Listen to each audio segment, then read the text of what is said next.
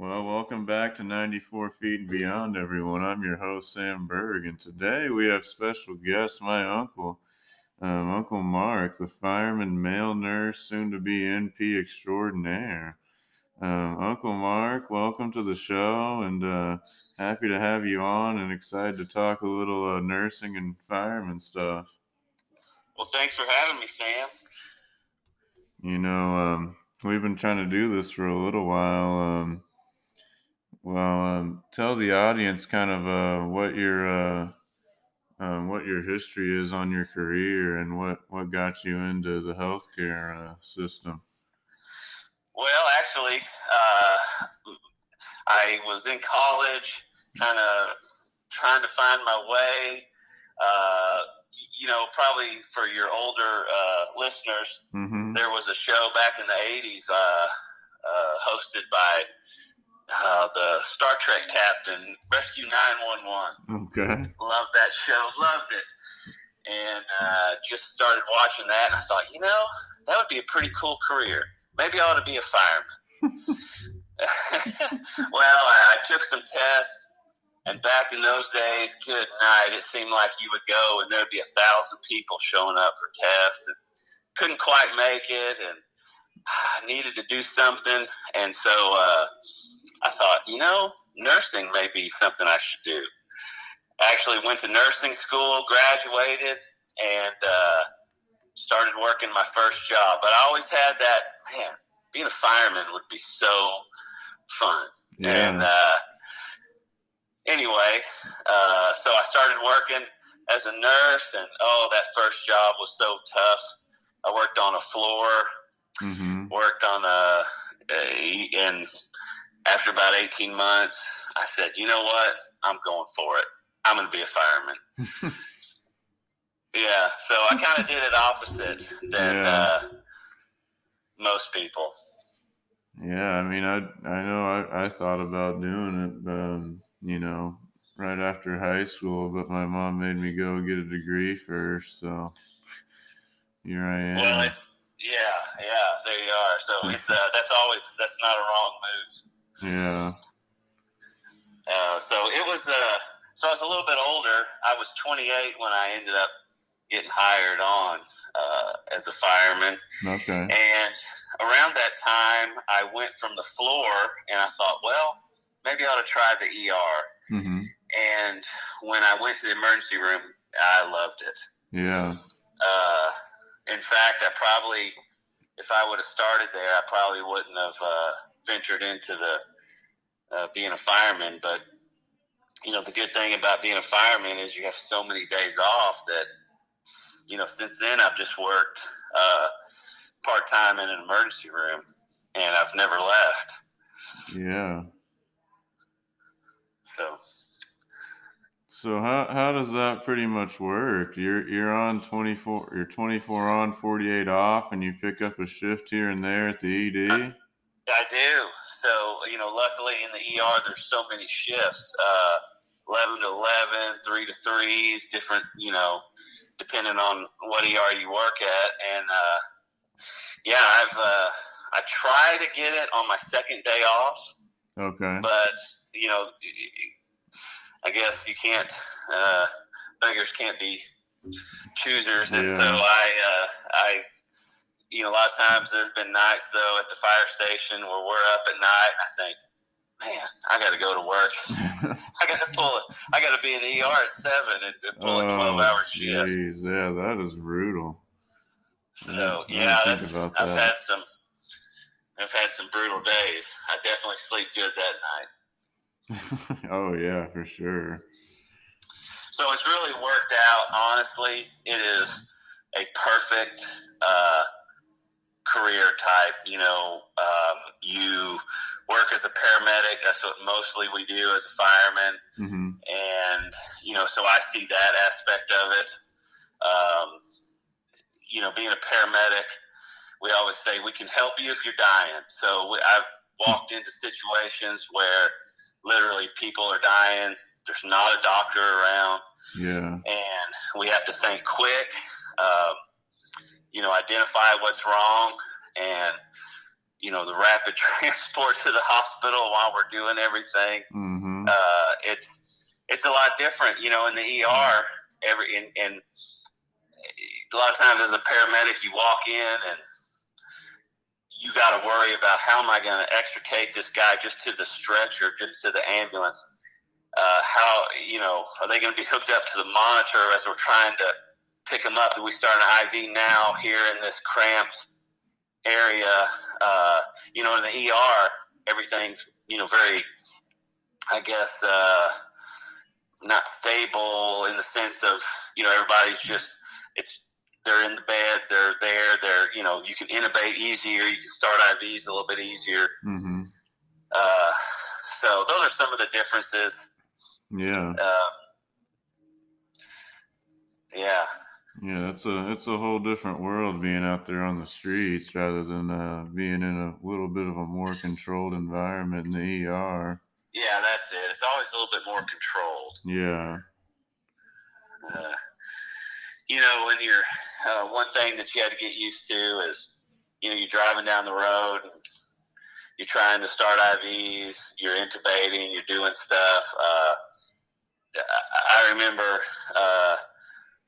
one call where I was a new paramedic.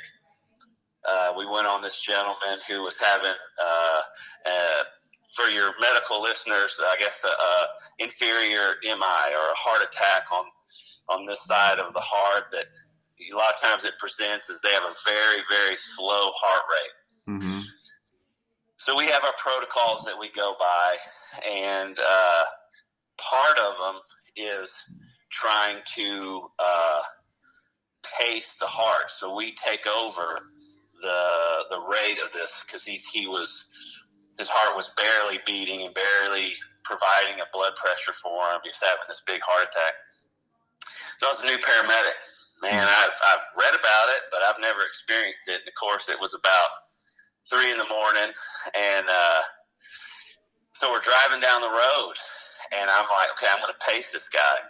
Well, in school, I never really thought about feeling the bumps and trying to feel his pulse. Am I pacing him? Did I get captured? Did I? Yeah. Is it working? And all I see is this guy screaming because I'm sending electricity down through him, and but it worked out, and we helped him. But I'll never forget that call. I was like, whew, this is intense out here. Oh yeah, it's life or death out there in the streets, man. Yeah. So what's one of the funniest things that's happened to you as a fireman? I've heard there's some horsing around over there in the station. You could care to elaborate on that? Well, yeah. When you're with a bunch of other guys and gals, and it's basically like a second home and a second family. We were constantly harassing each other in a very good way, in a very positive way, in a way that would not get us in trouble. Yeah. But my most famous story I love to tell this was many years ago. Mm-hmm. But we had a new rookie, and he was before he was a fireman, he was a professional boxer. Oh wow! Okay. And he could hit so hard. Very tough guy, but very nice guy. That's why he probably didn't make it in the boxing world. Was too nice. But he was deathly afraid of insects. I mean, deathly afraid.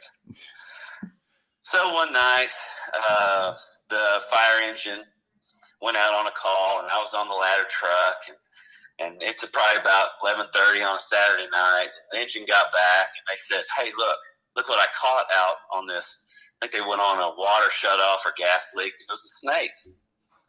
And I was like, "Oh, golly, a snake." And he goes, the fireman said, "Well, if Mike's laying in bed," the professional boxer, I didn't know whether to use his name, but I guess I already did. I'm going to put this snake in with him. And I said, "Oh, I got to see this. This is going to be great." Well, anyway, sure enough, he's just laying in bed watching a little TV. We all gather in there, about 10 firemen. They lift up the blankets by his feet, and they let this snake go. And it goes straight up right by his face. And, I mean, everybody is just wanting to laugh and just see his reaction. Well, he jumped up, and he was screaming. Was that a snake? He was screaming something else. But and he went over, and then it was like a fight or flight. He is pushing, shoving, punching, and everybody's trying to run out of the room. I actually might have put a hole in the sheetrock accidentally, trying to get out. But anyway, I don't want to. Maybe I did it. So, oh my gosh, that was so much fun. We laugh about that now. I can't believe we did it, but and we released the snake. It was fine. He had a happy life after that. Wow. Yeah, I've heard a few things from you over the years from over there, and just wanted to give a sampling to the listeners on that.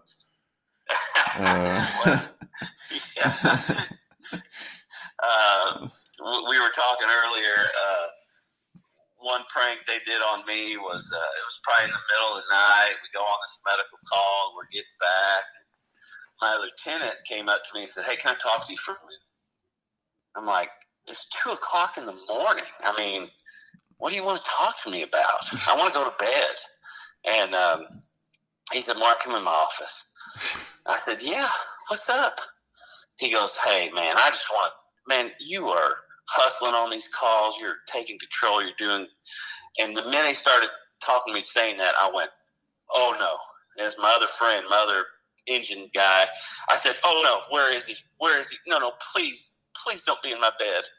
And I ran out, and all I see is I can see he doesn't have a shirt on, and he's laying in my bed.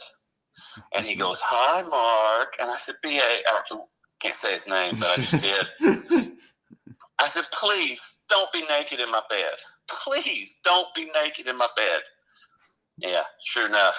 He was naked, so I spent another hour while I would not lay in I had to wash my sheets. I wasn't gonna lay down in that bed. Oh my God. Yeah. That's more of what I've heard,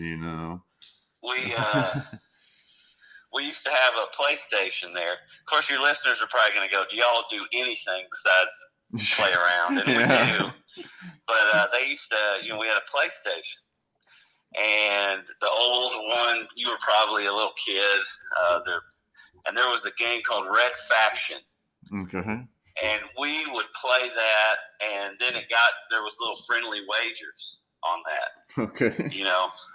If you lose, you would have to be T-Boy for the whole station. Oh. So T-Boy was, you'd have to get tea or water or whatever for everybody. Well, we would just wear you out. We would, "Hey, I need a refill over here." One guy would set his alarm and get up at 1:00 in the morning, shake his glass. "Hey, man, I need some tea." You did not want to lose. So one gentleman lost. So, he was going to be T-Boy for 6 months. He couldn't stop playing. He was like, "Okay, double or nothing, triple or nothing." Oh, my. And, it was horrible. So the guy that said, "Look, if you shave your head," he had long, nice hair. "If you shave it, then you can cut it down for 3 months. And if you shave your eyebrows, it'll be you can erase your debt." So there we are, shaving his head, and I think his wife called. I think they were about to go to a wedding in New York. Said, "Do not shave your eyebrows," but he was willing to do it because T-Boy was so bad. Yeah. Yeah. Oh my God. Wow. Yeah. Good old times. Good times. Don't be T-boys. What we're gathering here. Yeah. You know. I still have nightmares about that. I bet. So getting on the more serious side, either field, what's the scariest thing you've had to deal with? I think the being a fireman, you train for a lot of scenarios, from fire to car wrecks to you doing advanced procedures, and you need frequency. That's why we train a lot, because say like on a medical, like a cricothyrotomy. Mm-hmm. Well, those don't come around that often doing a surgical airway, but when the time is needed, you got to perform. Yeah. So I think like some of those times that we had to decide to do one, or an advanced extrication, or being in a fire. It just seems like the fires happen at night, and you wake up, and in 10 minutes you're in a dark environment that's heat. You're trying to find the fire, and it's. I guess some of those are the scariest times. I'm trying to think of a specific call we made. The scariest time. I mean, they kind of run like that, where I'm scared that I want to perform, and it's been a year before I had this type of extrication or this type of medical call. Yeah. And I think that's what probably makes me the most nervous. I mean, I've only been like we had one apartment fire that there was a collapse on. That we were actually walking down the stairs because a real experienced firefighter was telling us to get out. And as we were walking down, then you could entryway, everything just kind of fell. Where I was like, "Ooh, man, that was close." Yeah. Wow. Yeah. What about anything in the nursing field that was super crazy or interesting? Yeah, again, the ER is more controlled. Mm-hmm. So, but you always have those patients that are crashing, and I think those are the scariest ones, where it's kind of easy when somebody doesn't have a pulse. Yeah. You know exactly what to do, and you just start doing it. But it's the patients that come in that are, I guess, circling the drain. And then you throw in a pediatric patient with that. I don't work in a pediatric ER, but we have some of these very sick ones that sometimes come in, and you got to be on your toes, and you got to pediatric patients shouldn't be the ones passing away, and you really want to save and just do everything perfect and fast and quick and professionally, and to save a life. So without getting HIPAA type, talking about HIPAA, I think those are some of the patients that the scariest. I can throw in another little not neat story, but I just remembered over the years, went on a dentist. Oh, can I say that? I guess. I hope I'm not violating HIPAA here. He had a successful. I mean, he was full of patients, and he came back. He's like, "Man, I'm having a little chest pain." Yeah. And the staff called 911, and we get there, and we were like, "Well, your EKG looks good. I mean, he might have had like high blood pressure for a risk factor, but man, I mean," he's like, "Well, I feel better now." And we were like, hey, do you want us to run you out? It's probably the safest thing. No, guys, look at all that. I need to I'll follow up with my doctor. I'll take care of these patients, that he had. Well, then the chest pain started coming back, and we said, hey, let us run you out there. No. Eventually he did. Well, he arrested in the ambulance as we were taking him. Yeah. And I thought, but luckily we were right there. Went into VFib, defibrillated him, came right back. And I was thinking, wow, if we would have left, he would have gone minutes without oxygen. Mm-hmm. And, just crazy. Wow, that is nuts. Yeah, you never really know. I mean, even up in ICU, we sit there and we watch those monitors, and I walked in yesterday, and someone was coding when I got there, and it happened to be the patient I had the day before, so you just never know. Yeah, and I think that's one thing that's taught me in the ER. And everybody in this field gets complacency. Most of our 911 calls, most of the ER is clinic. Do they really need an ambulance? Not really. They could probably drive it themselves or whatever. But you just always hear about, an anxiety attack that walks through the door that you're thinking, really?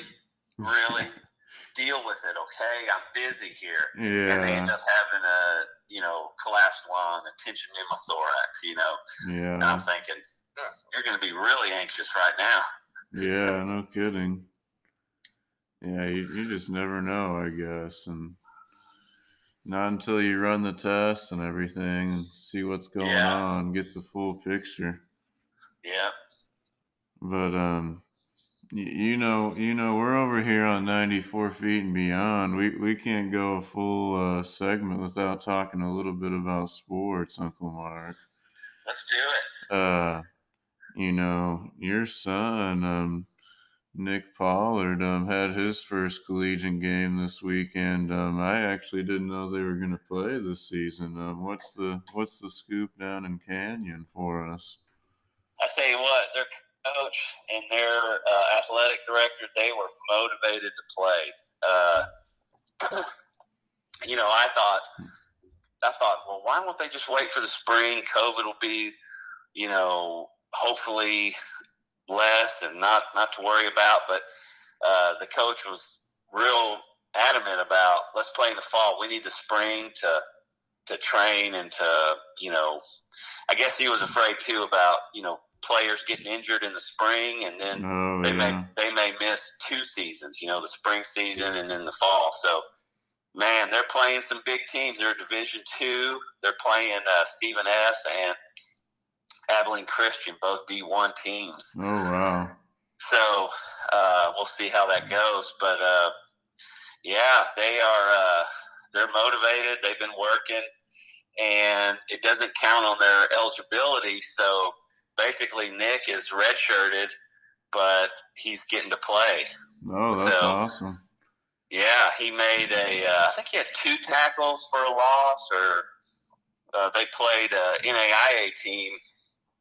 And anyway, so it was exciting to watch. Good atmosphere out there. Mm-hmm. They got a brand new stadium that's really, really nice. It's just kind of far for us. Yeah. Yeah, that's what we were talking about earlier. The hike out to Canyon is very far. So. Yeah.